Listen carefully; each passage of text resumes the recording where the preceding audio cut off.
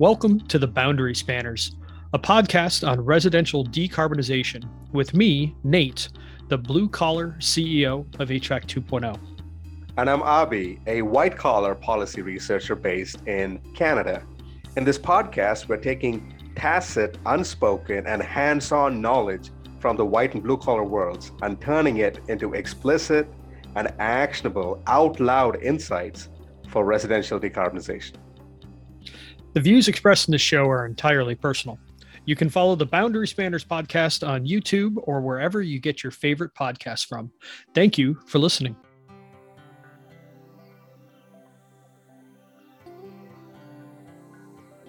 This episode is called The Church of the Kitchen Table.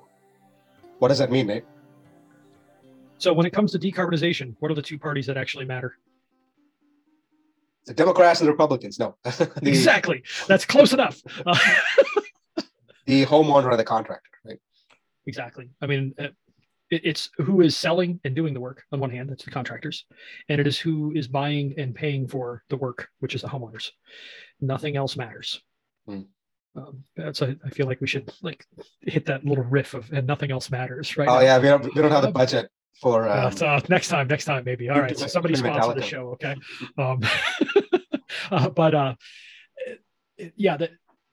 Those are the only two that matter. So like when a utility program is like, I have my goals. Screw you, I don't care about your goals.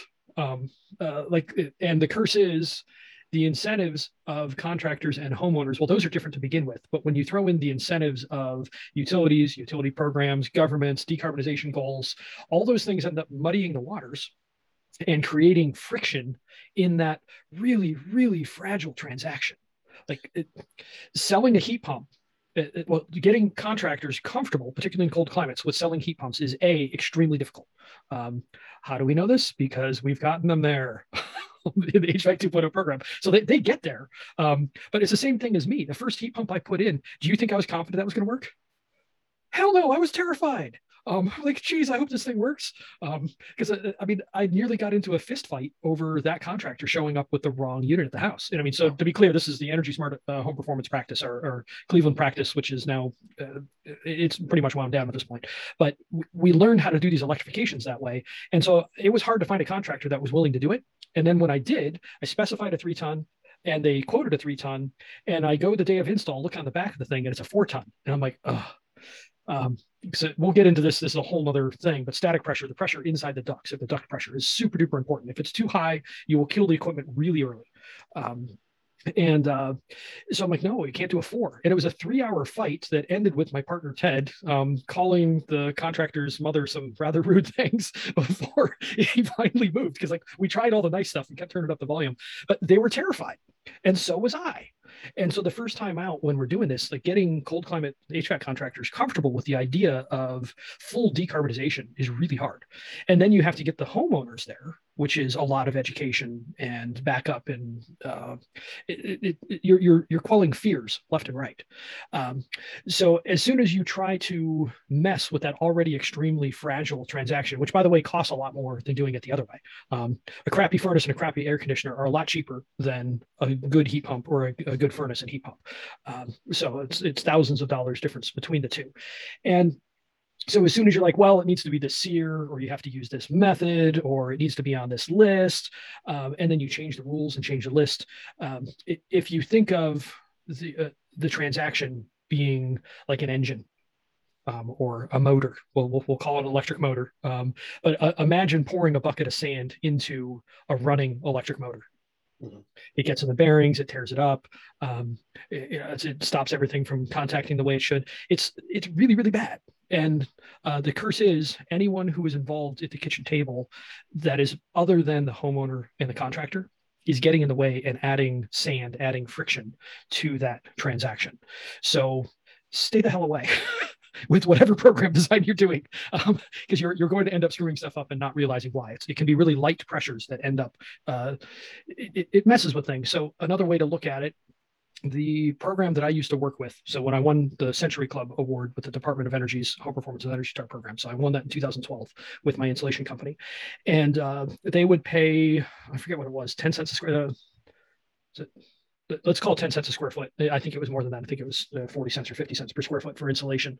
And then they would pay $40 per hour for air sealing work. So what that ended up doing was shaping what the project looked like. So you wanted to purposely use labor heavy methods and maximize the number of hours. So, I mean, what I wanted to do was it was up to a $1,200 cap. So if I could show enough hours of work to burn the whole 1,200, I was happy. And so was the client. So you would end up using methods that were more labor heavy. That doesn't necessarily mean it's the best way to do it. So now that I am freed from those constraints, now on our projects, we use closed cell spray foam almost exclusively. And that bothers some people a lot. If you don't watch what kind you get, the global warming potential of it's pretty serious. But the new blowing agents are quite good. And that gives you insulation, air sealing, and moisture control all in one product. But with that program, you would get either or, and it's much more expensive to do. So it would be 2, 3, 4 times the cost to spray foam something versus doing basic air sealing and then blowing the attic. So by having it structured that way, I mean, it was well-meaning. It's not like there's any evil intentions here. It's like, well, we had to make a rule, so that's the rule. And so, but it ended up changing how the project happened and what the results were. And fairly often it wasn't fixing things, and we weren't moving blower doors as much as I would like, the air leakage on the house. So that was shifting, how the project worked just by how the program was designed. And there's lots and lots of examples of that. So let me pause you there. So let me see if I'm understanding this right. So you had an installation business, and you won an award from the DOE, and so you as a contractor, you have certain goals from your business, right? So the goals involve having a sustainable long-term business, doing good projects and doing them profitably. That's presumably your goal. Now the homeowner, what are their goals when it comes to doing installation? I often didn't know. Fascinating. Can you expand on that? So sometimes that they'd want to deal with icicles or something like that, but I would be usually full of hubris and say, oh, well, we can do this.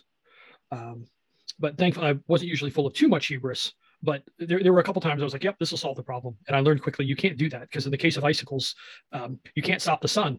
And so the peak of the roof, the heat that's in the attic will get there, melt the peak of the roof. The black roof shows, and then the ice melts down. So I can't control that nearly so because I live in Cleveland. But yeah, so you had a program which would pay you $40 an hour, but 10 cents a square foot, and as a consequence of which your business relied significantly on the program enough to a point where at that time, we were talking like a decade ago, it wasn't even important for you to know what the goals of the homeowner was.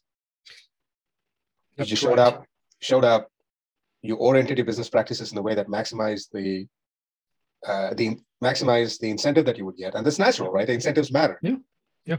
And a contractor. So I'm interested to know, when you talked about the fragile relationship between the homeowner and the contractor, what are ways in which this program contributed to, interacted with that fragile relationship between the homeowner and contractor? Like, did you, for example, have to go back and fix some of the stuff? How was it fragile, and how did it add friction? Well, in the case of those smaller projects, it probably wasn't adding a great deal of friction. But what it was doing on the business side was it was holding job size down. And that could be really problematic. And that was ultimately what killed me. I had to work so hard to get jobs that averaged about $2,500 a piece. I was working 80 to 100 hours a week to keep my crew working 30 or 35. And that's super common in contracting. So you have all these balls in the air that you're trying to do. So ideally what you want to do is bump your job size and bump your closing ratio. So you're doing less bids and you don't have to work as hard to keep your crew busy. And so part of this was in my own head, because I was like, ooh, be happy. But most consumers, so this is just insulation, so we're not talking HVAC here. Most consumers for insulation are expecting to spend somewhere between $1,000 and $3,000. So if I could show them a $1,250 rebate on a $3,000 job, now it costs them $1,750, they're happy. I thought I was happy, but I wasn't realizing that I was actually killing myself to where my margins weren't high enough for me to not work so darn hard. And the day that I decided to kill the business, it was probably the day after, my wife looked at me and said, Nate, can I spend one evening a week alone with you, have your full attention? And I told her no. I was that stressed out, that busy. Is that a healthy way to live? And at that point, she was pregnant. And I'm like, my dad worked so much when I was a kid that I didn't see him. Now, thankfully, he worked right behind our house, so I got to see him some, but I didn't interact with him much until my teen years. And I didn't want to do that. So that was a bad setup. So that is an unsustainable model to do. So, I mean, ideally, what we want to do is increase job sizes, increase closing ratios, so that the owners have to work less hard to sell, and hopefully they have the margin to hire a salesperson to help. Because I didn't have the margin. I tried to squeeze that in, and I'm like, so but the ironic thing is, I made almost $100,000 with that company the first 2 years. So I was doing quite well. But then I learned how to do building science and do my job well. And the last year, I made 25 grand. 10 of it was on one job early in the year. And I got to work upwards of 80 hours a week for my trouble. That's stupid. And a lot of that was, it's a free money versus a goals thing. So if you're like, oh, over here on the right, this is what we want to fix. Over here on the left is free money. The free money is, ooh, shiny. And we all head over that direction and we ignore what the original goals were. And good stuff doesn't end up happening nearly as often as it would if we just stayed focused on the goals. And so I was so focused on getting clients money and helping make my jobs bigger that I was often ignoring delivering good results. So it didn't happen all the time, but it definitely happened some where people would come back and be like, it didn't fix it, or it made it worse. I mean, in the case of one, and oddly enough, he's in the commercial HVAC business. I bumped into him a little while ago. He's got a podcast. I helped him out with his house, and we insulated a crawl space underneath an addition that stuck out behind his house. We lowered the load of the house, so it didn't take as much to heat it anymore. And his furnace was already oversized. The addition got colder after insulating. So we did a good job, which actually screwed up comfort. But he got the rebate, and so there's better ways to look at it. So the first 2 years when you were making 100 grand a year, was that still with the program? Trying to think, was it? It was, in part. I mean, part of what was going on there was I was also doing some of the work myself, so I didn't yet have a full crew. But also, like when I was asking the guys to air seal, one of my guys, like he kept burning through an entire case of foam on every job. And I'm like, Scott, you got to ease up, buddy. You're using $150 of material and I'm only charging 400 and it's taking you longer than that too. So like I'm losing money on this. You got to be gentle. And so it was doing the better work, but not yet knowing how to charge enough for it was a lot of what it was. And you have to be able to show value to people. I mean, now routinely a shell job for work that I do is between $10,000 and $25,000. That is very different than a $2,500 average. But realistically, if we're going to decarbonize cold climate homes, we have got to do between $10,000 and $30,000 worth of shell work to them to get them to where a 3-ton heat pump will carry them. So that's a problem, because now are we going to sell jobs that are 4 to 12 times larger than what most people want to pay? Right. You got to show some value. So just trying to make sure I understand this right. So one of the consequences of having these incentive programs is you're saying that it perverts or bastardizes your conception of your business model.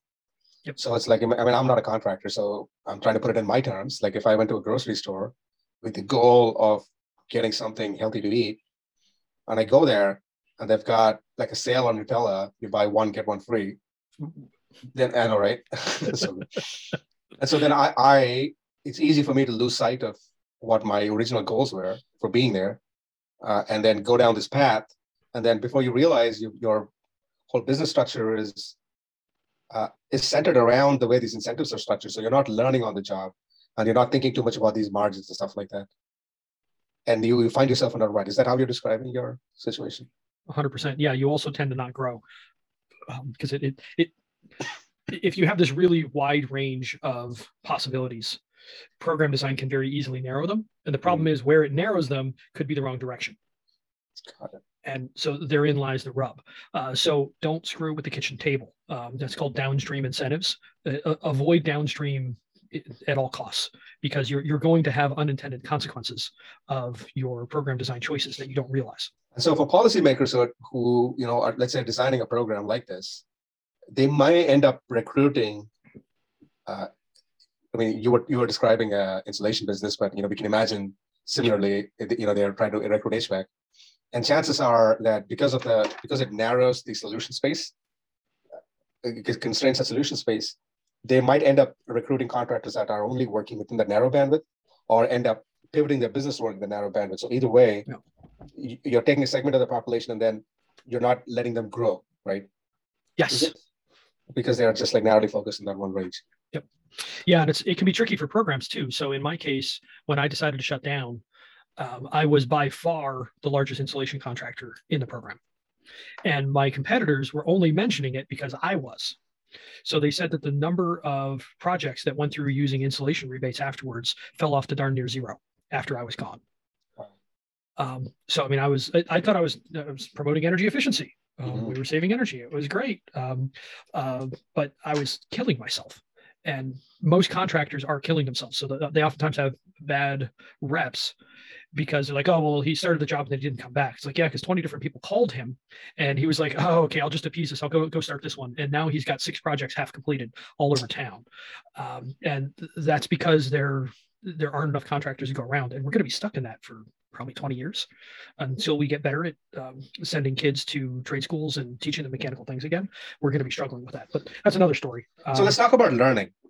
Because, when you talked about how programs end up constraining the solution space so that you're not learning new things, you're just learning how to deliver that one little program and you don't get experience in doing jobs around it. It ties in with what we were talking about in an earlier episode where we were saying how HVAC contractors are asked to do so much. So is the solution then that they need more training? How do contractors learn to expand the scope of their business to because it doesn't come, they don't teach you that at college, do they? No. I mean, there's programs for HVAC, but there's 2 sides of this. There's the technical training and there's the sales, or I would argue mindset training. Okay. So the technical training, an air conditioner is not that different from a heat pump. Yes, there's a learning curve, but once you learn and understand refrigeration, it's not that different. I mean, it's like a car that has a reverse versus a car that doesn't. It's still a car. One of them you just have to push out of the parking lot before you go again. So think of air conditioners like that. It's a car that you have to push out of the parking space. You got gypped. You want a 2-way air conditioner or a heat pump, not one way. But the technical problem here is really not the main one. The main one is, well, for starters, being comfortable with the technology doing its job. So just like that first job that I was talking about, where we put the 3-ton heat pump in and then I sweated bullets to see if it was going to work. I mean, that was really scary. All of these guys are going to need to go through that. But the more people that they know of in their field of influence that are saying, oh, yeah, we're running heat pumps and it runs fine. The more experience there is out there, the more bright spots there are out there, the less pushback we're going to get from this. But right now, when it comes to heat pumps, everyone's thinking about old school single stage heat pumps, and they sucked. It was like early 80s diesels. I mean, my problem is most HVAC contractors have had a bad experience with the heat pump because single stage old school heat pumps are not that great. Right. And if they aren't used well, they're bad. I mean, I've heard plenty of stories of Southerners being like, oh yeah, I had a heat pump once. That thing, man, the house is so cold. I got a furnace. I'm never buying one of those things again. But in the last 5 or 10 years, as I've argued, all over the place, all electric technologies have gotten to where they are superior than their gas counterparts. Induction's better than gas cooking. It's more controllable. It comes down to lower levels. It's easier to clean. There's all these things. The fastest electric car right now is like in crazy dragster territory.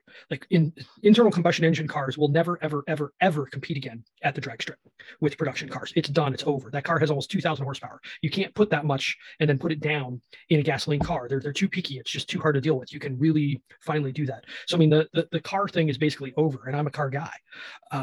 Heat pumps, now that we have the inverter and fully variable speed stuff, they act much more like a furnace, and they're variable speed. There's all kinds of beautiful things that come out of it. The heat pump water heaters now, although the last generation, unfortunately, are kind of noisy. So Reem, get on that, please. That's really annoying because I bought one. And the last generation was darn near silent, and this one was whining. And I'm like, you gotta be kidding me. But it now costs less to operate that one than it does a gas tank in almost all markets. That's remarkable. We're getting to this point where these things are all better than their fossil fuel counterparts. So we have that, but now people need to get comfortable with it. So when you say people need to get comfortable with it, you mean contractors need to get comfortable with building a business around heat pumps? Yeah, well, for starters, they need to get comfortable with the heat pumps. Technically, technology-wise, yeah. And put a couple in. I mean, run them as hybrids. hybrids are a wonderful belt and suspenders thing. And from our experience, you can drop the gas usage of a house between 50 and 90% with a hybrid. So it depends on the load of the house, the size of the heat pump, the performance of the heat pump, a bunch of different things. But it's not hard to have the gas usage. And so if you can just sell a few heat pumps with a communicating, modulating heat pump on top, so top of the line, and you're paying some attention to the install quality, your clients are going to be like, holy crap, this house feels totally different. I can't believe it's the same place. You can do that with HVAC alone. Not every house, but probably a third. You can, well, and all of them, you can at least take some rough edges of the comfort out of houses. But yeah, the technical training, it's only a piece, because then you have to teach them how to talk to homeowners about this. Okay, and so that's the fragile part of the church of the kitchen table. Yes. And the way I understand this is that oftentimes homeowners and contractors begin almost as in an adversarial relationship. Homeowners don't often, they're like suspicious. Like, I don't want to tell this guy or girl too much, because then they'll try to, I don't know. So can you expand? So why would you go to a doctor and not tell them your entire symptoms, right? If you're looking to get a diagnosis, why would you go to a lawyer and not tell them the entire details of your situation so that they can give you your best advice? People wouldn't think of doing that. And yet somehow when it comes to contracting in general, not just HVAC, but like plumbing and home contracting, homeowners will call a contractor and they will withhold information. So can you expand on that a little bit? That the fragility of that relationship and like how you start up on that kind of like, on the opposite ends? That's a tough thing. So let's look at the doctor relationship. You're probably not paying for it, or if you are, it's a set price regardless of what he tells you. So that there isn't an economic incentive here. We have an economic incentive problem that you want to hold back. I mean, so typical buyer behavior is extract as much information for free and leave the salesperson in the lurch. That is default behavior working with somebody who's selling you something. So people will pick up the phone, they'll call the contractor, try to get free consulting out of them, free quotes out of them, give them as little information as possible because they're worried that if you give them too much information, then you're going to get upsold. Is that right? Exactly. Okay. I mean, you've probably felt this. You're just trying to sell me something. Oh, yeah. I mean, we've all felt that pushback, and that's when the relationship is out of balance. It's not equal, and it's not a consultative relationship. It is a sales-oriented relationship, which is it's just unpleasant. It's like, it's very transactional, right? It's not built on trust. It's not built on any kind of relationship like that. It's a transactional thing. So at the church of this kitchen table, you've got the contract and homeowner. I'm picturing this kitchen table, right? They're sitting on opposite ends, and they're almost like there's tension in the air between them. The homeowner is like, I don't want to give this person too much information because they'll try to upsell me. What's the contractor thinking? This cheap punk isn't actually going to buy anything that's any good. What's the most I think I can sell this person? That's really what's going through their mind. Right. And that doesn't match what is actually best for that person, or even what that person wants. It's what they think they can do. So it's, that's mutual mystification. Neither side knows what the hell's going on. And so the homeowner is not articulating their goals. Yep. And the contractor is sitting there thinking, how much time have I already spent here? What's my margin?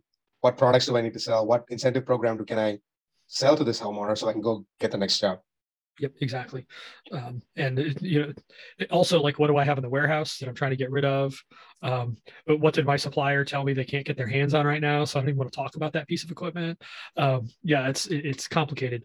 But what you want instead is to have a consultative way of looking at it. So, I mean, a doctor is a consultant. A lawyer done right, anyway, is a consultant. So it's like, all right, doc, this, and this are happening. I've done this and this. I've considered trying this. My dad had this. What else do you need to know? And they're trying to pull together the information so that they can create a treatment plan for you. That's a consultative path where, like you said, it's transactional with contracting. It just is. And that's how things are set up. So what we suggest doing, and so I think I mentioned HVAC 101 the last time, comparing the HVAC in a car to the HVAC in a house. It's it's a commodity problem. The example I always use is I remember buying a $10 can of ceiling paint for our second house of 5 as we keep burning through houses. And I was trying to take a shiny ceiling and make it flat. 2.5 coats later, I was out of paint and there were still shiny parts coming through. I had to go buy another can of paint after putting 2 freaking coats on that ceiling. I was so annoyed. And so we learned then we always buy the expensive paint. We were so stuck on it that recently they were out of the high end paint. And we're like, all right, how far are we gonna have to drive to do this? And then we realized, oh, they have 7 gallons of the step down. So we bought 1 step down, but we always buy good paint because we understand that it's not actually a commodity. There are quality differences. And so when you look at what a car can do with its HVAC, so you have variable speed fan, you have variable output heating and cooling. They do dehumidification, they do filtration. They'll put the air where you want it. There's all these things that the systems can do that most houses can't. And so once people have some education on that, instead of you're just trying to sell me something, they're like, so I really want this. I mean, what was it? Last night on our bi-weekly call in HVAC 2.0, one client went to one of the guys and said, don't you dare try to sell me anything other than that 19 SEER piece of awesomeness right there. And I mean, how many clients are demanding a high floor, right? Rather than a high, people will give you a ceiling, say, don't sell me anything more than X $1,000. But this person was like, I want the best, best quality stuff, which is interesting. So to summarize, just to make sure I'm understanding this right, the current paradigm of a relationship between a homeowner and a contractor is adversarial and transactional. It's not built on a foundation of trust. And the sale happens as a commodity. And so the contractor is looking to make a quick sell, shortest amount of time possible. The homeowner doesn't want to articulate too many goals because they're afraid of being upsold. And this is the kitchen table. The church of all is not well at the church of the kitchen table. No. Right? There's a lot of friction because they're adversarial. It's very fragile because they don't have trust. And so what you're suggesting is downstream incentives end up just adding another element of transaction to it, rather than create a consultative process. Yes. Rather than free up the tension in the room, rather than build an element of trust, what it does, it just becomes yet another thing that the contractor has to juggle the math in their head about, should I sell the homeowner this or should I not sell the homeowner on this particular incentive program? Just like they're thinking, what equipment do I have in the shed? What are my guys capable of installing? What are my margins on this project? So they've got to think of all these things. It becomes yet another element of the transaction, but there's nothing to smooth. It adds more friction. But more not things grease. to think about. Yep. Nice. So I'll put it to you then. What kind of policy proposals have you seen or have you been a part of that would go a long way towards adding some grease or reducing the friction or making this less fragile, this church or kitchen table? So this is where the kitchen table is downstream.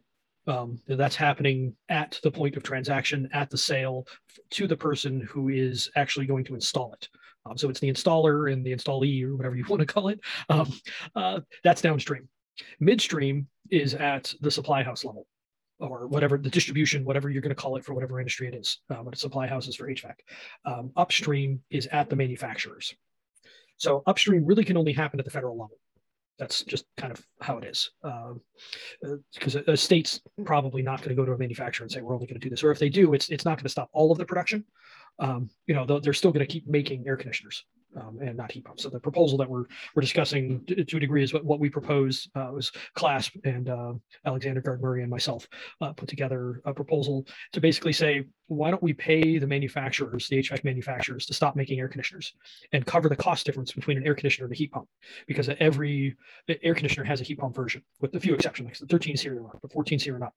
There are heat pump versions of everything. So what if we just write a check for that? And at that point, the supply house is only going to stock heat pumps. So in those 85% of emergency replacements, if they're getting an air conditioner, they're getting a heat pump. It just is. It's default. That's what's on the shelf. And that's really important to do. Now, provincially or states or cities or whatever you want to look at, you could do that supply house by supply house and say, all right, we're going to give you a flat, $500 a unit to not stock air conditioners anymore.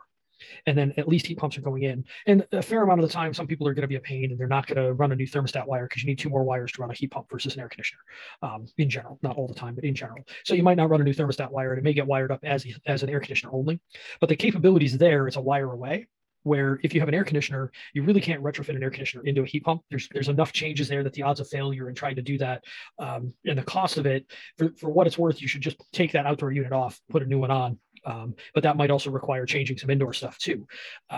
So in any case, midstream is supply house, upstream is OEM. And the best thing when it comes to decarbonization is probably to make sure that you can't buy an air conditioner anymore. But it can't be a ban-based thing. Well, it shouldn't be, because as soon as you ban air conditioners, they're trying to take our air conditioners away. I mean, there's just an article that came out this week in ACHR News that was basically where they're trying to take our furnaces away. We need to fight to keep our furnaces. This is what ban does to people. You evoke the screw you, I won't do what you tell me, human nature feedback loop, which we want to avoid evoking that as much as humanly possible.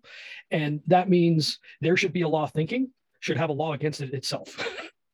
So you don't want HVAC to be a new front on the culture war, right? Yes. Because you never know which thing is going to next show up on the front of this broader cultural war that, that our society seems to be in. Yep. And you don't want to attract that attention. Yep. And you don't want it to be politicized any more than it perhaps already is. And doing that. And so I'm already seeing some of the culture war. And when it comes to the culture war, another really key thing to understand, I don't know the stats in Canada, but in the US, 80% of contractors are politically conservative. So if you give them any form of a dog whistle that sets off conservative people, you just lost the war. And they are literally 80% of the people that are going to be putting this stuff in.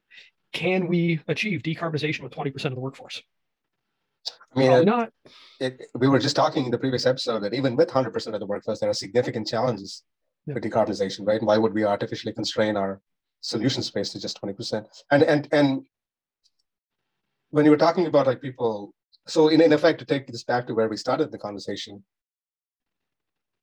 climate change, words like climate change add more friction to that dialogue and the relationship between the homeowner and the contractor. So maybe there are some outliers out there, likely, where contractors are, care about, I mean, like you said, 20% of contractors, for them, maybe climate change is a priority, but the chances of them matching up with a homeowner for whom climate change is a priority.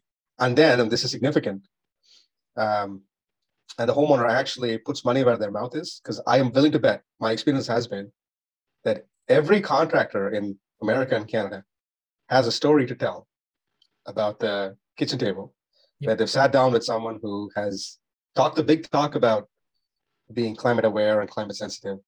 We run the numbers and they're not willing to.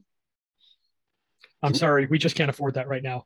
It's not. Congratulations, you just locked in your personal carbon emissions for as long as you own this house and for the next 15 or 20 years for this house in general.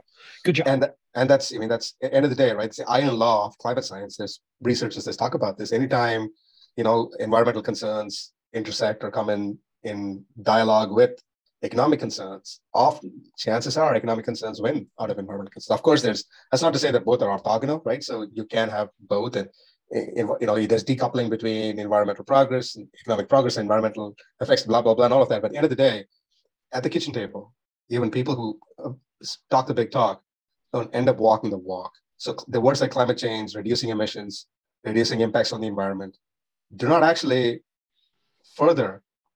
Am I right? This is actually a subject that just pisses me the hell off because I've had it happen to me enough where like, oh, we're going to do this. We want to do this. It's how much? It doesn't matter how much it is.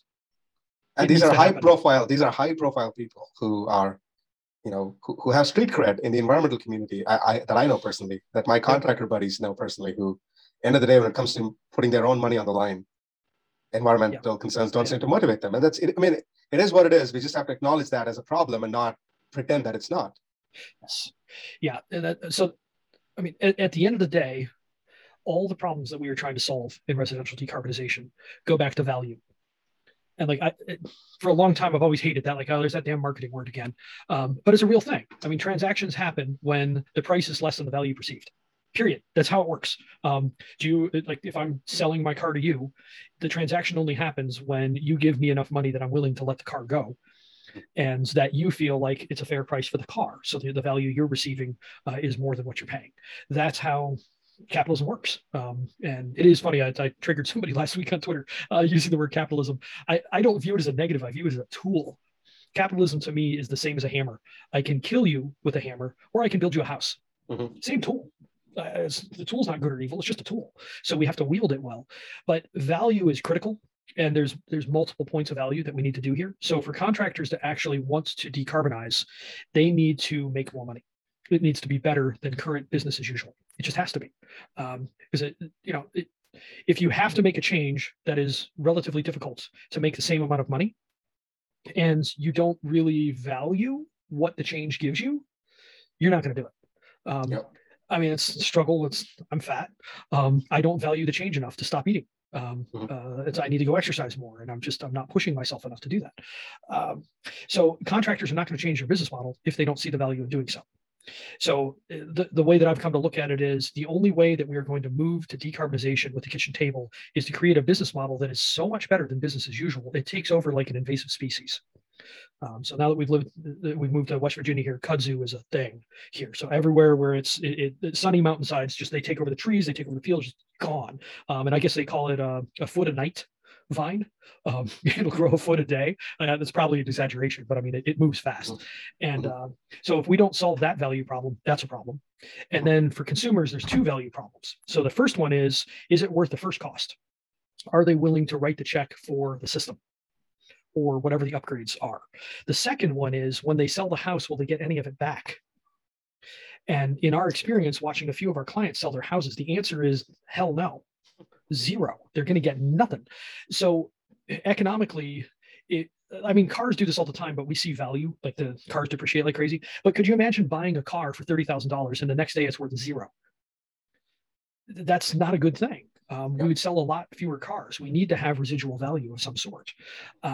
So particularly in cold climates where shell upgrades are needed in probably about half of homes to be able to decarbonize them, if it requires $40,000 or $50,000, because some of these houses are older and bigger and more complicated, more expensive to do, if you need $40,000 or $50,000 to upgrade that house to where you can put a heat pump in, so that it's decarbonized, but at resale you get Zippo. That you're going to find a few people that'll do it, but in our experience, the people that do the projects that we do, there's a few things that they have in mind, because we're talking about the exact kind of projects that we developed a process to do. So the advanced piece of HVAC 2.0 sells these projects. They're the really hard ones. So they're people that are going to live in their house for a long time. Typically, they love where the house is, but they don't like the house. So the house is uncomfortable. They have problems that are large enough to solve that they're willing to pay tens of thousands of dollars to do it. And they have the money. So having those three things together, the money to do it, the problem to do it, and planning to live in a house for a long time, that's only a couple % of the market. So realistically, as the market stands, I cannot see any way past about 3% of deep energy upgrades or comprehensive energy upgrades on houses in the US or Canada. I cannot see a path beyond that. Right. So the policy that you talked about, the proposal that you co-wrote, in where the upstream incentive, you're giving manufacturers some incentives so that every air conditioner installed by default is a heat pump install. Mm-hmm. And so that so when you come downstream to the kitchen table, then it's not friction because it's not a decision point. It's not. It is what it is. That's the. Yeah, I want a stick shift minivan. Well, that's nice. They don't make one. Would you like the automatic one I have or the automatic one that I have? What color do you want? What model? But yeah, it's no longer even on the table as part of the solution set. So there are minor technical learnings that come from having to learn how to do heat pump in relation to air conditioning, but those technical issues will be solved once contractors can develop a successful business model out of installing heat pumps. Well, now they don't even need a successful business model to just make hybrids. And if they're doing a 14 SEER or 13 SEER air conditioner, they're making a 14 SEER heat pump. Yeah, they're just going to do it. Okay. So with this proposal at this point, we're still working under the fragile and friction filled church of the kitchen table stuff, but at least it does no harm. Correct. Yeah, it doesn't add friction to the kitchen table. Yeah. So if there's something you can do, if you can't add grease, and if you can't improve trust, at the very least, try to do no harm. A policy goal can be that what we can take away from this is a policy goal is to turn the church at the kitchen table away from a transactional relationship into a consultative, collaborative relationship. And equal, a fun relationship, really, at the end of the day. I mean, in any relationship, do you like feeling like a child? Not particularly, no. Me neither. I mean, sometimes it's fun to be the parent, talk down to someone, but then the other person doesn't like it because they're the child. Right. So talking to people as adults, equal, is really important. But setting up that relationship takes some work, or we jokingly call it creating your own matrix. So you have to set the rules up front, and you can create that. But I mean, back to your point about training, this is very little of the training needed is technical. Not to say that none is, but if you as a policy person are like, oh, we just need technical training, this will work. No, it won't. It will not under any circumstances work, because this is a sales and marketing problem. We need the contractors to be comfortable with heat pumps, and just kind of, they need some experience actually using them, but they need to be able to talk to their homeowners in an intelligent way about them, not scare them off. Because right now, if you go to 90% of HVAC contractors, particularly in cold climates, and you say, I want a heat pump and no furnace, they will tell you you are nuts. And they're frankly right, because if you don't do the math on this, you could have a really bad experience. And who's going to get the blame for that bad experience? The homeowner's going to be all there like, he went that way. And they're going to point that finger at anybody aside from themselves. And the contractor's like, I want nothing to do. I'm out. Yeah. Homeowner's like, you're the last person to touch the box. And, I trusted you, brought you into my house. And yeah. And the contractors. What a shame. I'm going to leave you a horrible review. And so the contractors can see this train wreck coming. So if we don't give contractors a way to reduce the risk and then increase the odds of success with the homeowners, we're going to fail. And that is much more of a sales training thing than it is a technical training thing. Got it.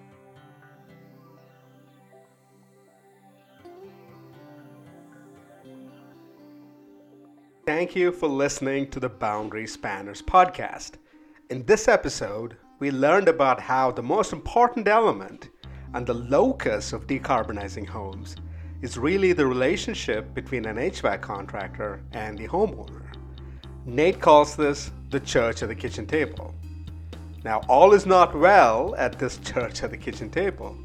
For instance, the relationship has a lot of friction because homeowners usually want the cheapest piece of equipment installed as fast as possible. And contractors, knowing this, have built a business model around turning a quick sale using equipment that they're already familiar with. Typically, when utility or government incentive programs layer on top of this process, they end up simply adding more friction by narrowing the solution space and giving homeowners and contractors yet another element that they have to grapple with at the kitchen table. The church of the kitchen table is also very fragile because of a deficit of trust. Homeowners, worried about being upsold through aggressive sales tactics, respond poorly when contractors recommend heat pumps, especially when there's a difference in price between heat pumps and air conditioners or a standard gas furnace. Meanwhile, contractors are reluctant to recommend heat pumps because they do not want to be held liable for failure of equipment that they might not be as familiar with. Therefore, taken together, a shared goal between policymakers and HVAC contractors can be reducing the friction and fragility at the church of the kitchen table. One way of achieving this goal is for HVAC industry to pivot away from the volumetric sales under duress process to a more diagnostic or consultative business models, much like a lawyer or a doctor, for example. So as a policymaker, you might want to ask yourself, what do policy interventions that improve the trust between parties at the kitchen table look like? What upstream incentives can make heat pumps the status quo installation? What downstream incentives can improve, or at the very least, not add to the friction and fragility at the church of the kitchen table? What is the role of policy in supporting HVAC professionals that are seeking to pivot to a consultative business model? Who are the early adopters that are already building successful business models around electrifying and decarbonizing homes in US and Canada?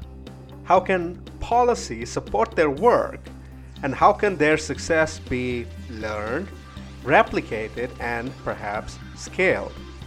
What lessons can we learn from their experience, and how can such learning be mobilized to help transform the entire HVAC industry and also to inform and educate consumers? What are the most appropriate forms through which this kind of learning can be shared? Because we all know you cannot teach a kid how to ride a bike at a seminar. And so we'll be asking and perhaps answering questions like these in the next and subsequent episodes of Boundary Spanners, the podcast. Thanks for listening.